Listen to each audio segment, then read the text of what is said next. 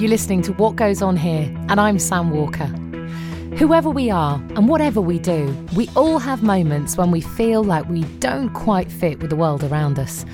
What Goes On Here is where you can listen to real stories of people who at times couldn't see a way forward, people who found themselves stuck, maybe in a life they never imagined would be theirs, people who had to face their fears, face themselves, but they changed, and changed lives of people around them too.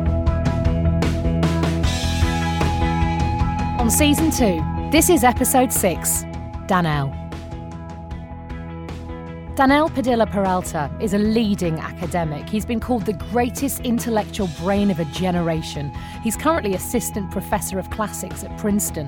I never in my wildest dreams expected that upon opening this letter, I would discover that I had won this academic award. And when I opened it, for I think the last time in my life, cried. But Danelle wasn't born into privilege or opportunity. He was raised in poverty, in homeless shelters across New York City, and then in poor quality housing in often dangerous neighborhoods. There was a shooting right across the street from our apartment building. A teenager was killed. The next day, there was still blood on the park bench across the street from our apartment building. After that, there were a lot of police. But furthermore, Danelle also grew up living in constant fear that he may be forced to leave his home at any time because he and his mother were undocumented, what some people refer to as illegal immigrants. It definitely simmered underneath the surface. The fear that I, at some point, would have to disclose publicly my status problem was one that left me with a great deal of anxiety. When the only place you've ever called home is not a place where you feel secure, how can you feel like you ever belong? When you're forced to keep a secret from everyone around you, how can you ever relax? And how do you strive for the future when you're not sure you even have one? Even my responses to moments of joy were haunted by anxiety. It is very hard for me to be truly happy about things because somewhere I suspect that things are about to flip in a pretty dramatic way.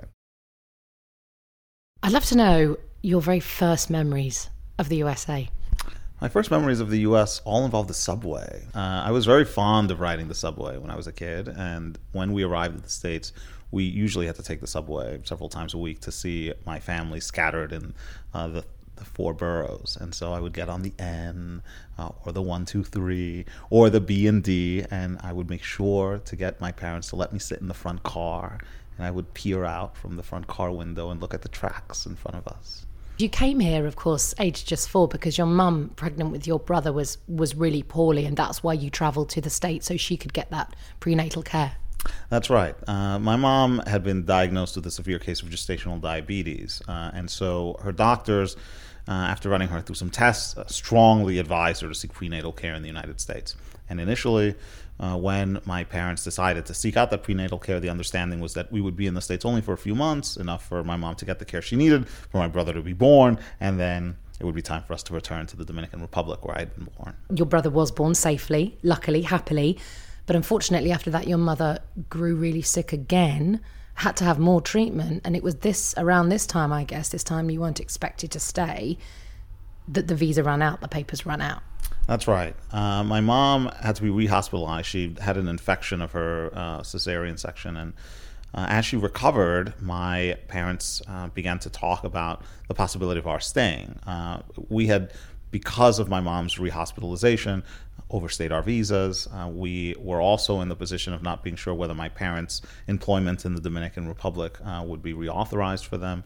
And so after a lot of back and forth, my mom, inspired by how I was doing in kindergarten by that point in time, I'd been enrolled in school for a few months, encouraged my dad and convinced my dad to stay in the United States.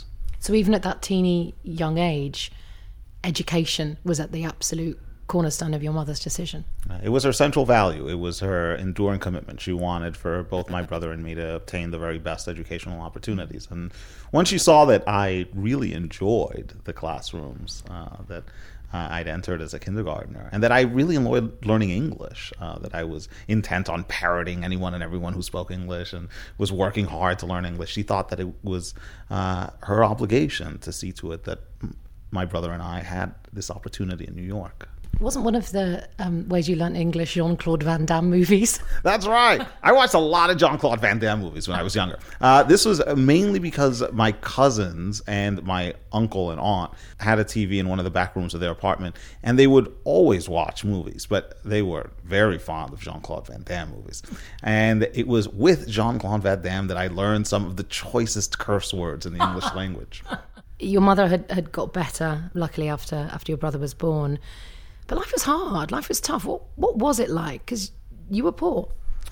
We moved around a lot. And we moved around because my parents couldn't maintain steady employment. Since we didn't have proper immigration authorization and my parents didn't have work authorization, every few months my dad and my mom would take up new jobs. So we hopped around from an apartment in Washington Heights to an apartment in the Bronx, then to an apartment in Corona, Queens, another apartment in Jackson Heights, another apartment in Jackson Heights. We made occasional overnights at my aunt's place in Astoria, Queens. We were jumping around all over the place. And meanwhile, my dad was working as a cab driver. He was operating a fruit stand. He was working in a factory. He was writing short pieces for a newspaper, as my mom was as well. Anything and everything to try to keep food on the table. Your dad eventually went back to the Dominican Republic due to work. He couldn't find the employment. And then things got really tough financially. So when he left, my mom was convinced that she would be able to support us on her own. And to that end, she took up a babysitting job and did some house cleaning, but it wasn't enough. Eventually, a few months after my dad left, we were evicted from our apartment in Queens. And after a short stay in the basement of a friend's home, we entered the shelter system in New York. And we spent the entirety of my fourth grade year, first at a shelter in Manhattan and then at a shelter in Brooklyn. That first shelter that you were at in the Lower East Side, describe what conditions were like and describe how you coped as a family and how your mother coped with her children being in a homeless shelter. Well, the conditions were pretty grim. So my memories of the shelter mostly revolve around the smells, and particularly the smell of the bathroom. So the bathroom, there were communal bathrooms, and the one closest to us on our floor was kept in very poor condition. And my mom was really terrified about even letting us use the bathroom on our own, my brother and me. Because it was a men's only bathroom, she couldn't go with us to use the bathroom and could not monitor us while we were showering in this bathroom, which frustrated her to no end. The other memories I have of the shelter, though, also revolve around a very peculiar feature of this shelter in particular. Because it had been converted from a public school building, it had a library. And I did not have anything to do in the evening, since the families in the shelter had a curfew. We all had to report back. But there was this resource, the shelter library, that was available to the children living there. And so I spent most of my evenings in the library of the shelter. Because you had no toys, you had no games, you had no TV. We had, my friends at public school talked about their game systems. They had Nintendo, which I was fascinated by. It was this abstract, purely ideational thing. But I didn't have access to that. But I did have these books at the shelter library, and they allowed me to begin very slowly and painstakingly to imagine a set of futures for myself that would range beyond the shelter. Because in that library, and goodness me, where would your life have been if not for that library?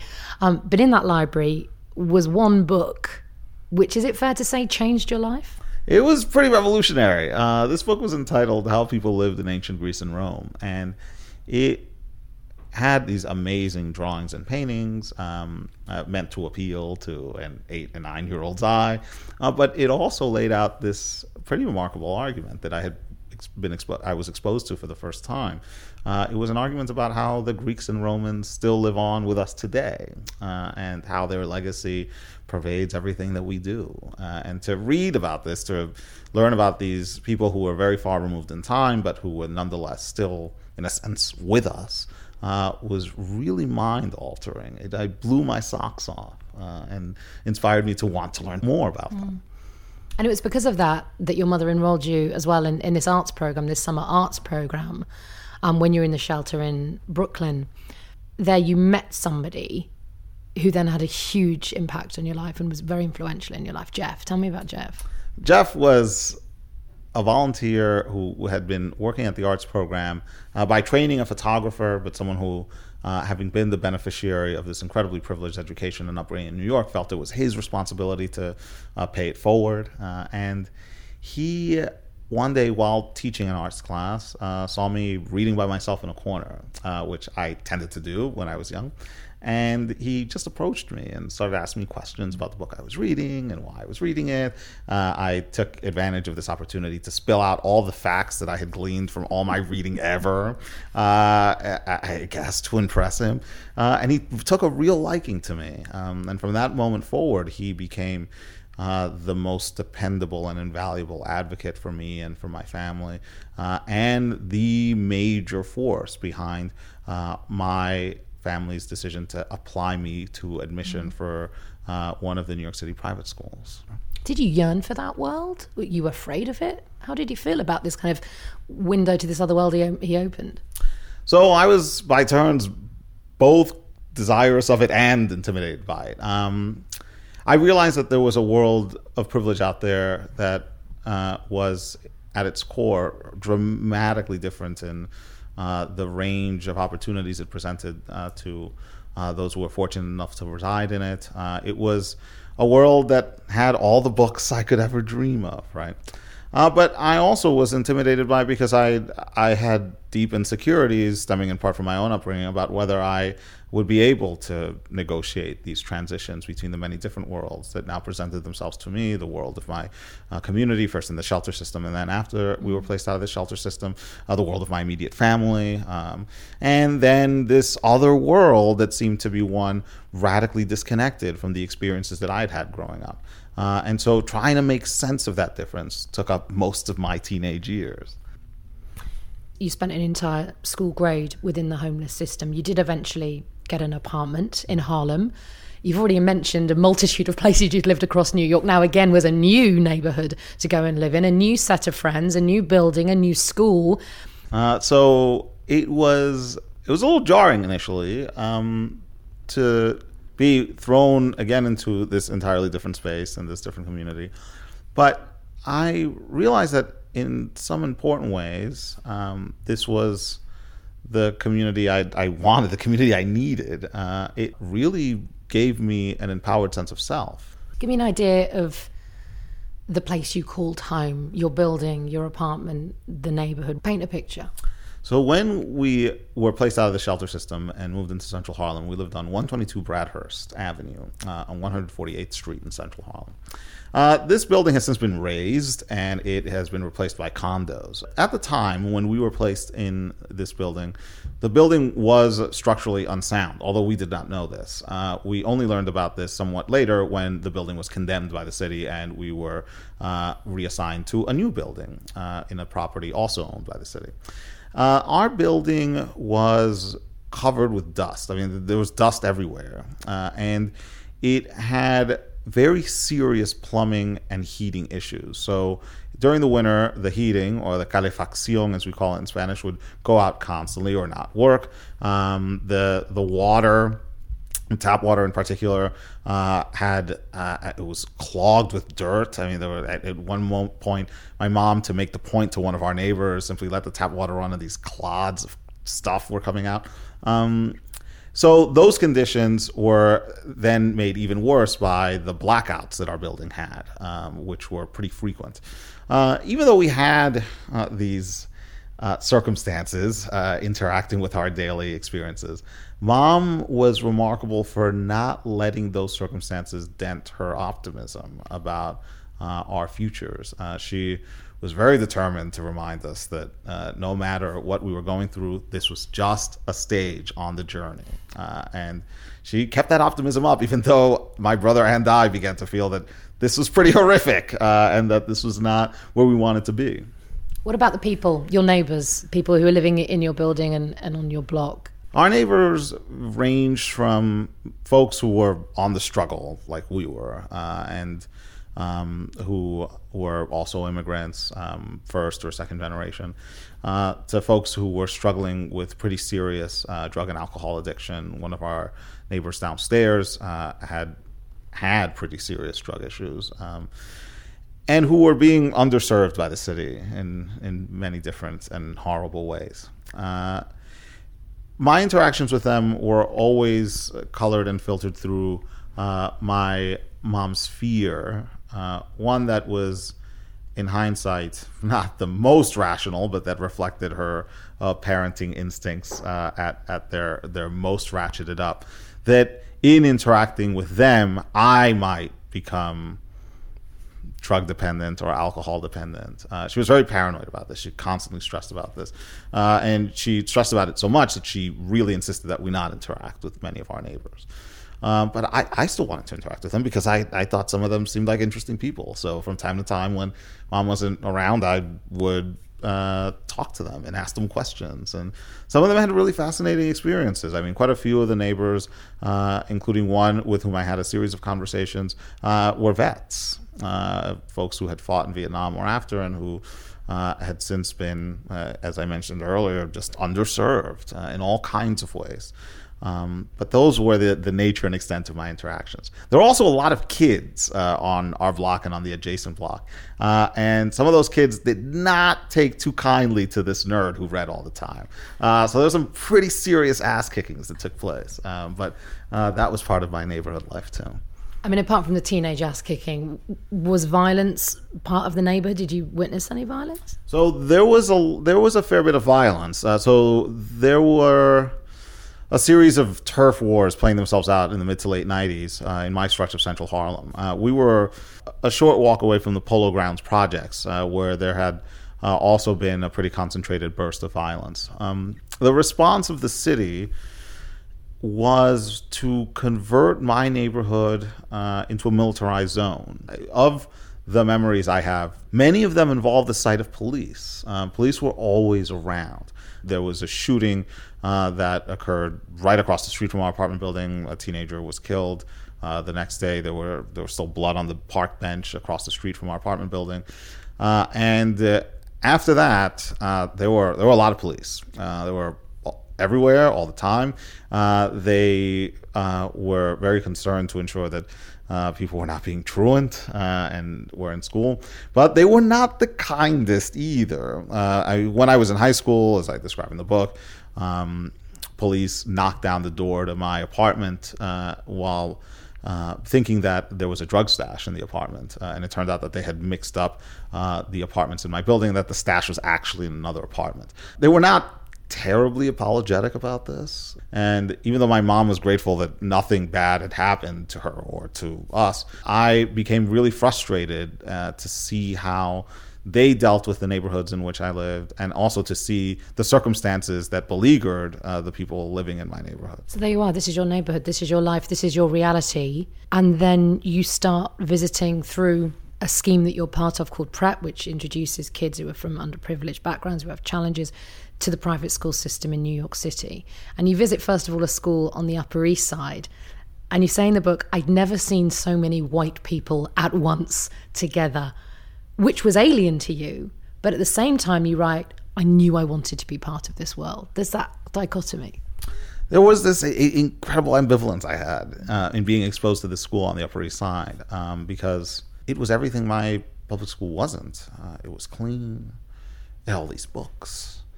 There were very nutritional lunch options, and I had, by that point, grown accustomed to and frustrated by the very limited offerings at public school lunch.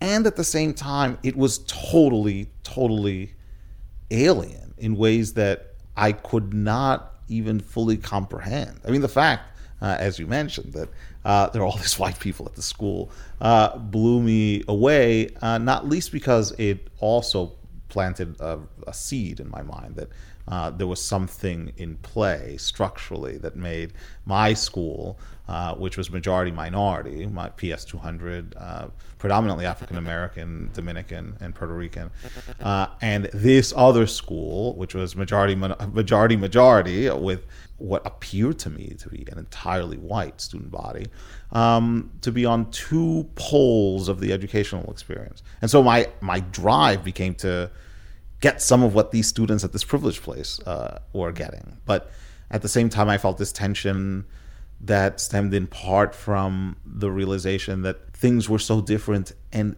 there was no apparent explanation for why they were so different. You had some ups and downs whilst applying for private school. You eventually get accepted to Collegiate on the Upper West Side of New York.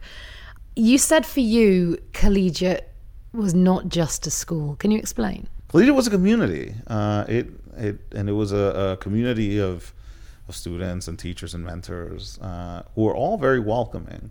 But even though it was a welcoming community, there were some real and enduring problems I confronted while I was there.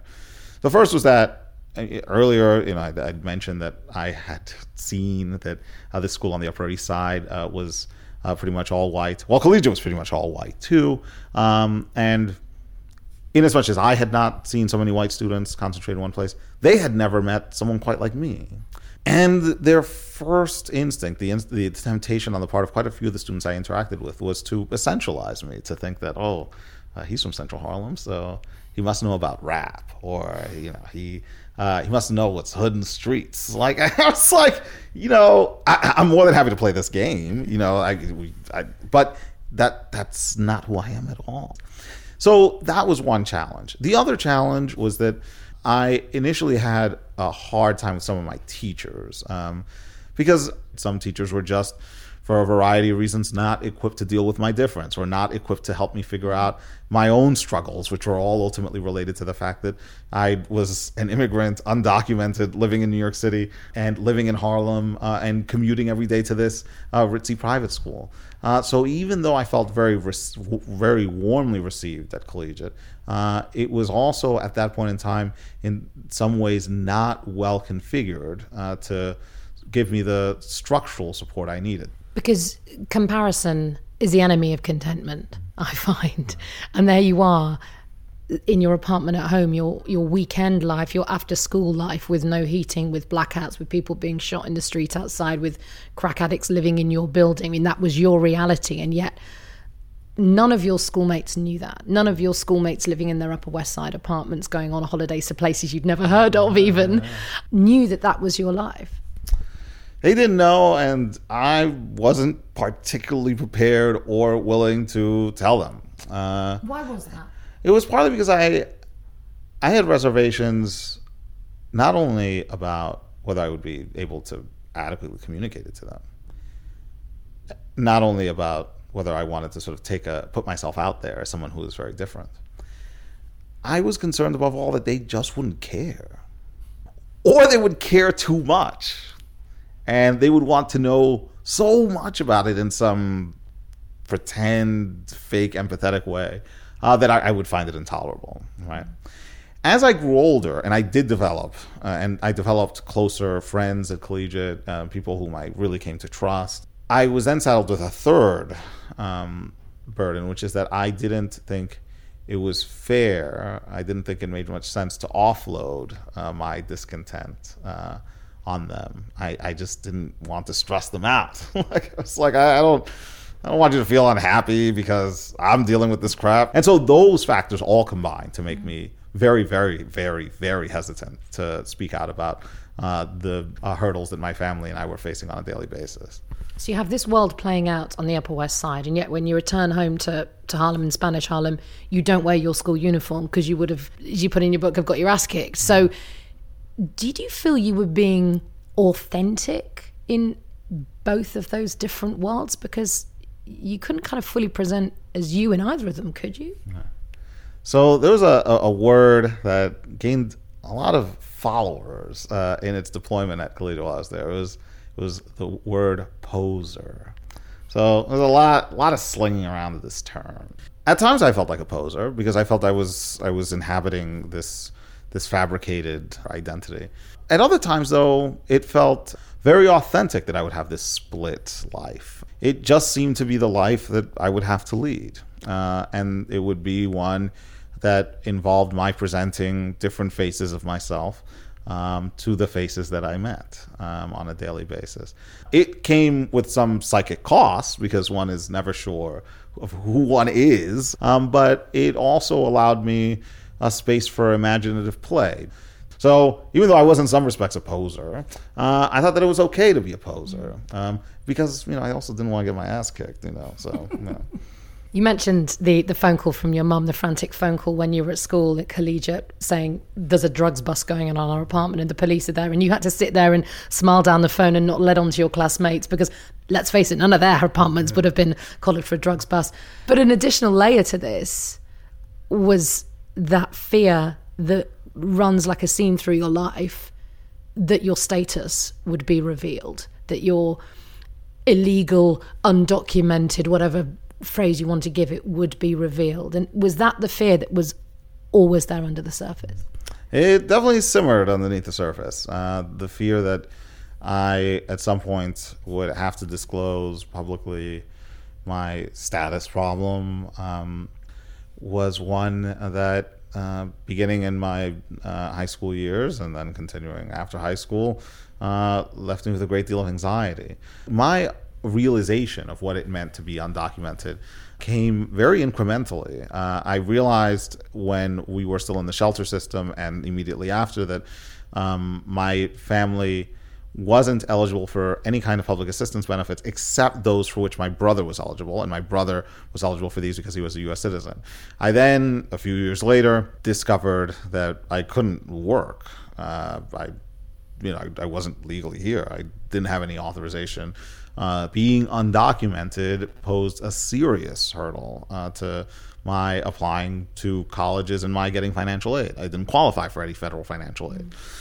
All of these realizations added up over time, and they collectively cohered to give me a sense of myself as undocumented. I was not capable of receiving these certain things that would normally be granted to people who had a regularized status, and I was also in a state of structural disadvantage. I mean, for me, for example, the idea that I would one day be able to vote was a total fantasy. I mean, I knew that unlike my teenage friends who in some conversations would talk about wanting to vote and like get involved in politics, I was like, when is that going to happen for me? Like, I don't have that.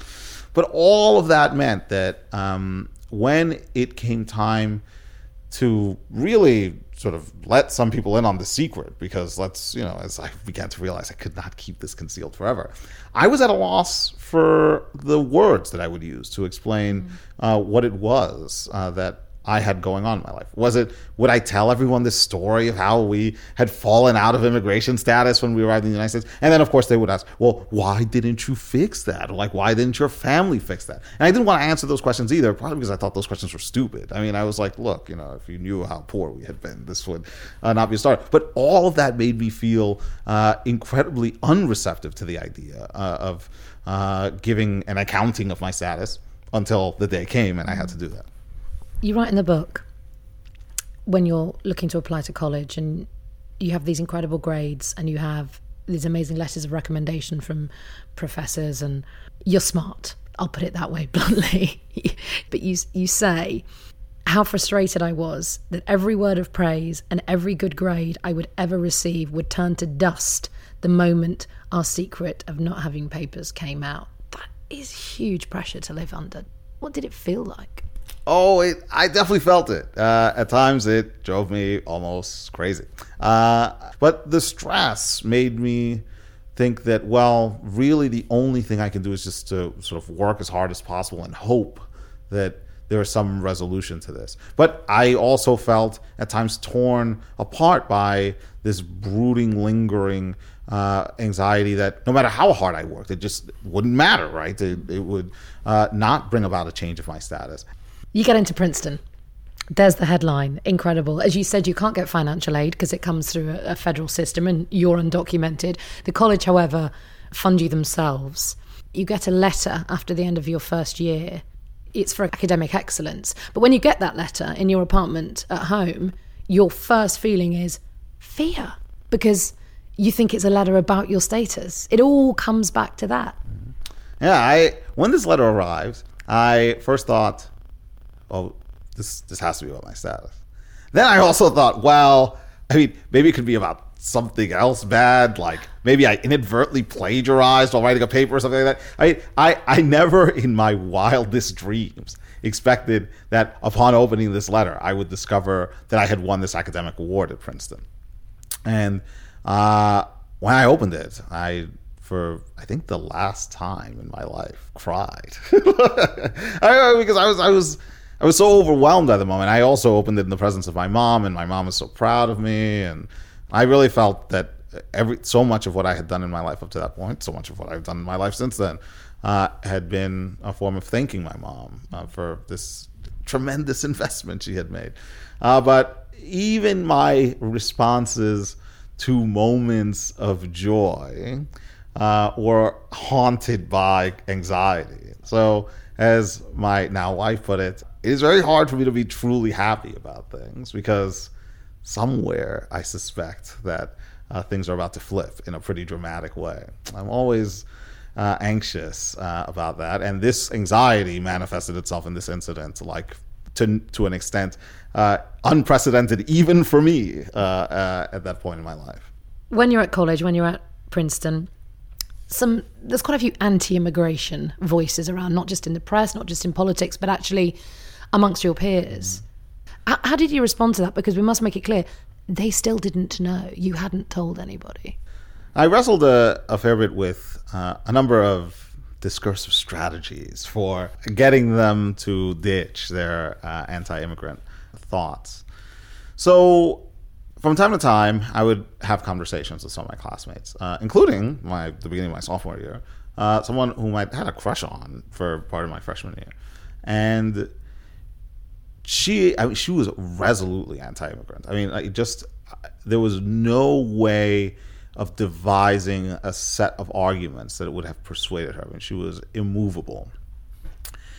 And after we had this very drawn-out argument that went nowhere, I thought to myself, well, maybe I should have really played the only real card I have, and say, I am undocumented. I do not have status. What do you think of me now? But I didn't. Why? And I didn't, partly because I was afraid, probably because, again, I didn't know if it would actually work. And I also didn't quite know how to take my story then and turn it around such that it wasn't simply or exclusively primarily a narrative of exceptionalism, right? So she could have very easily said, okay, you are unique and special. I make an exception for you. But the others, well, they are useless. Deport them all. And I was searching for a vocabulary and a toolkit that would enable me to slay that monster of exceptionalism too, and to get her to see that, in fact, all of the undocumented deserve fair and equal treatment. In the same way that when, a few years later, I had a similar exchange, this time with one of my old roommates, I tried there to get him to see that it wasn't just a matter of one individual. It was really a question of how we treat ethically and considerately an entire class of human beings who are, in the end, human beings. When you do decide to come out to your friends, how did it feel laying yourself bare, I suppose, before them? Well, it was a little anticlimactic. But some of them, quite justifiably, reproached me for not having confided in them before. I mean, they were incredibly supportive. And my fiercest champions, my best advocates were my friends at Princeton, and then, of course, my high school friends who I'd remained in touch with. What I thought was so remarkable about them was that they were really willing to go out of their way to help me out. I came out publicly as undocumented in a Wall Street Journal profile that came out in the spring of 2006, not too long before I was set to graduate from college. And when I had broken the news to them in advance of the profile's release, they were immediately bent on coming up with any and every strategy available to them to help me attain status. So, I mean, several of them propositioned me, and they were like, we could get married or something. And I was like, no, that's not going to work out. But, that's cool that you thought that you might do this for me. And they all wanted to know how they could become involved, like what steps they could take to help undocumented immigrants. And that was the most heartening thing, was to see them becoming, in the course of their support of me, the individual, more concerned about the body of undocumented immigrants as a whole. So you finished Princeton, and it then dawns on you, I guess, the reality of your status or lack of status, because you can't go and get a job.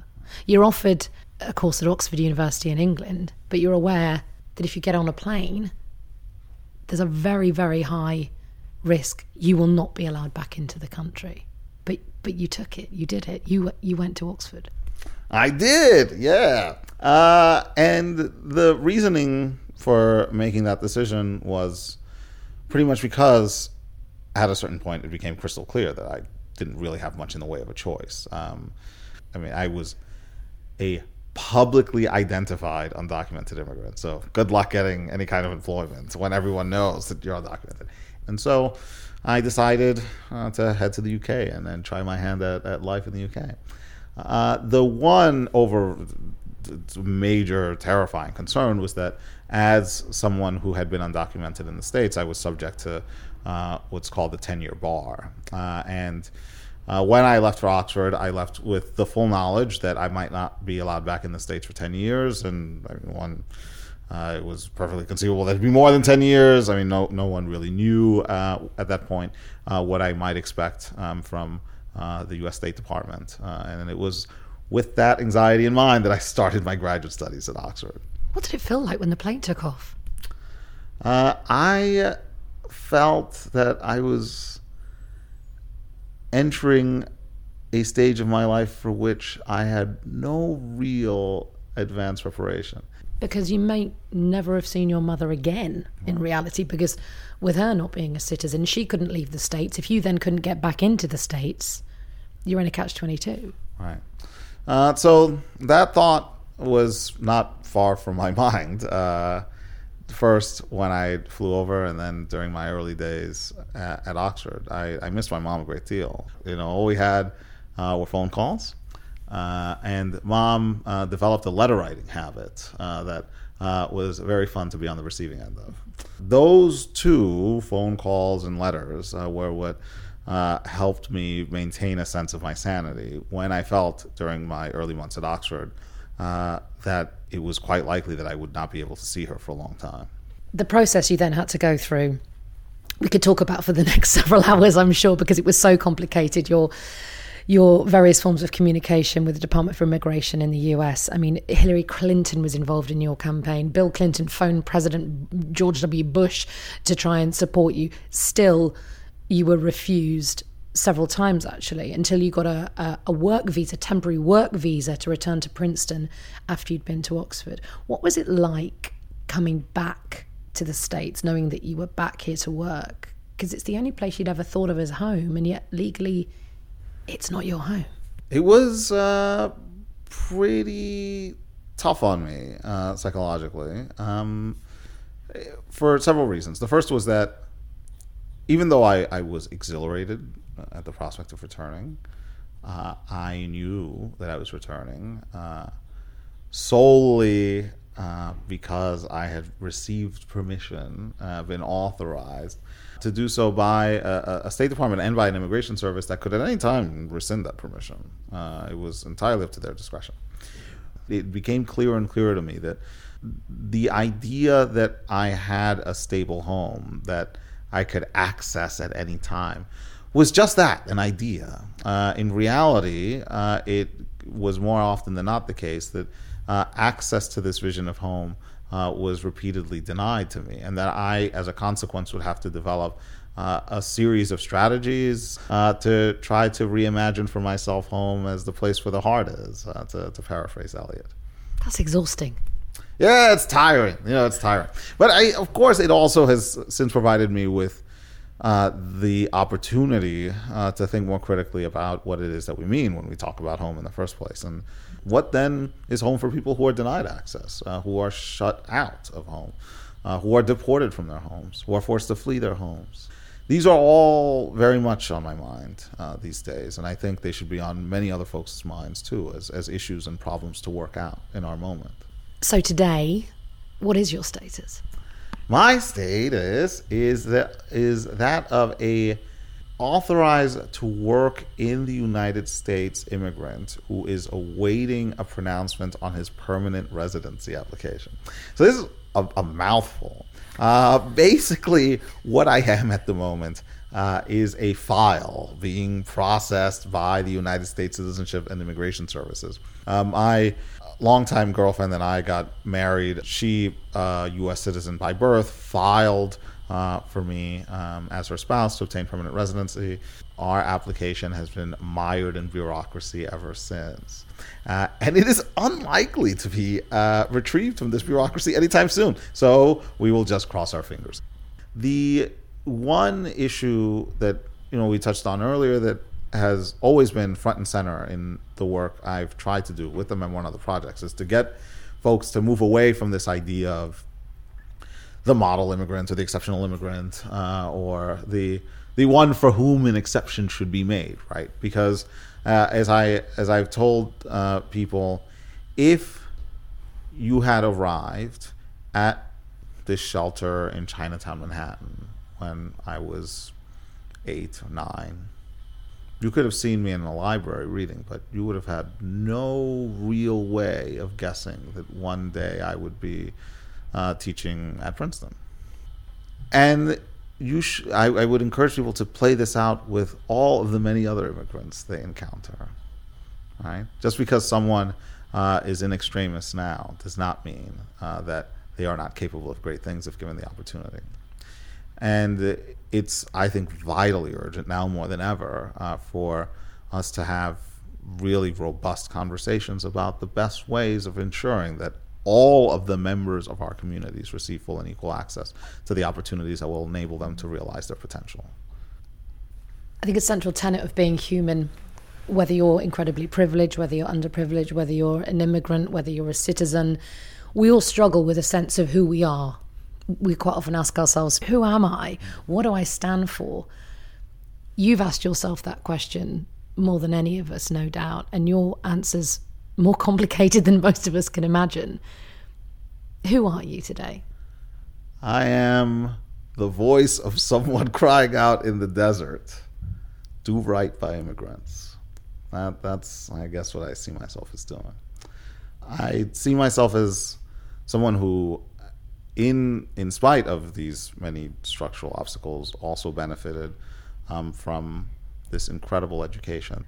And with that incredible sequence of opportunities has also come an invitation to greater ethical commitment. So I see myself as someone who is beholden to the communities that nurtured me and to the communities that continue to do the work of nurturing many others who are in different but not radically different ways, arriving at the same set of questions about themselves and their identities.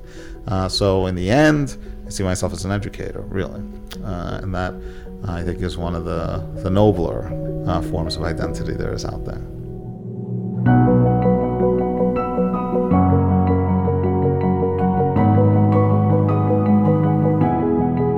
Danelle Padilla-Peralta was speaking to me, Sam Walker. His book, Undocumented, is out now. It reads like a novel, despite being his autobiography, and it is well worth reading. You've been listening to What Goes On Here. Coming up next, Season 3, Episode 1, Paul. I couldn't have been any lower. I couldn't sleep. I had insomnia for quite a few weeks and months, actually. I was overtraining. So I was a physical specimen, but emotionally I was as weak as a kitten.